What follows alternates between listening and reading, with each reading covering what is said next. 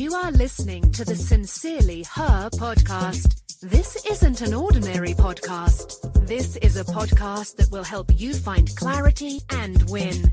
Are you sure which direction you should go in? Hi, I am Tam.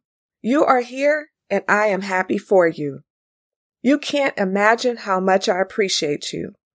Can you believe I have one more episode before I reach 550 notes on the Sincerely Her podcast?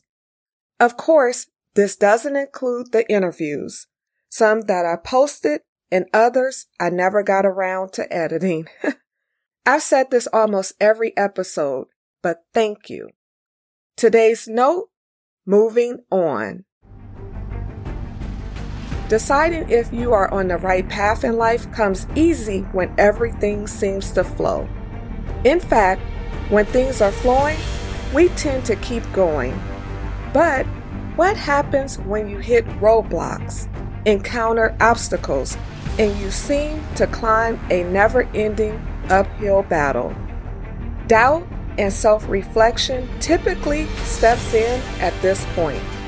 That uphill battle is also where you feel resistance and your inner sense of right and wrong may or may not align with what you're doing. Whether you see signs, omens, or have a gut feeling, don't underestimate the power of your intuition.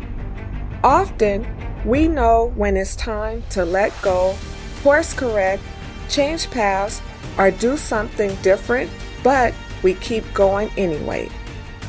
The universe has a way of nudging you. It's your decision what path and direction you choose. Don't ignore the signs, omens, or your gut feeling directing you to stop, make a left, a right, or continue moving on. Thanks so much for listening to the Sincerely Her podcast. Remember, be you, trust yourself, be happy, travel, be authentic, have confidence, and never give up.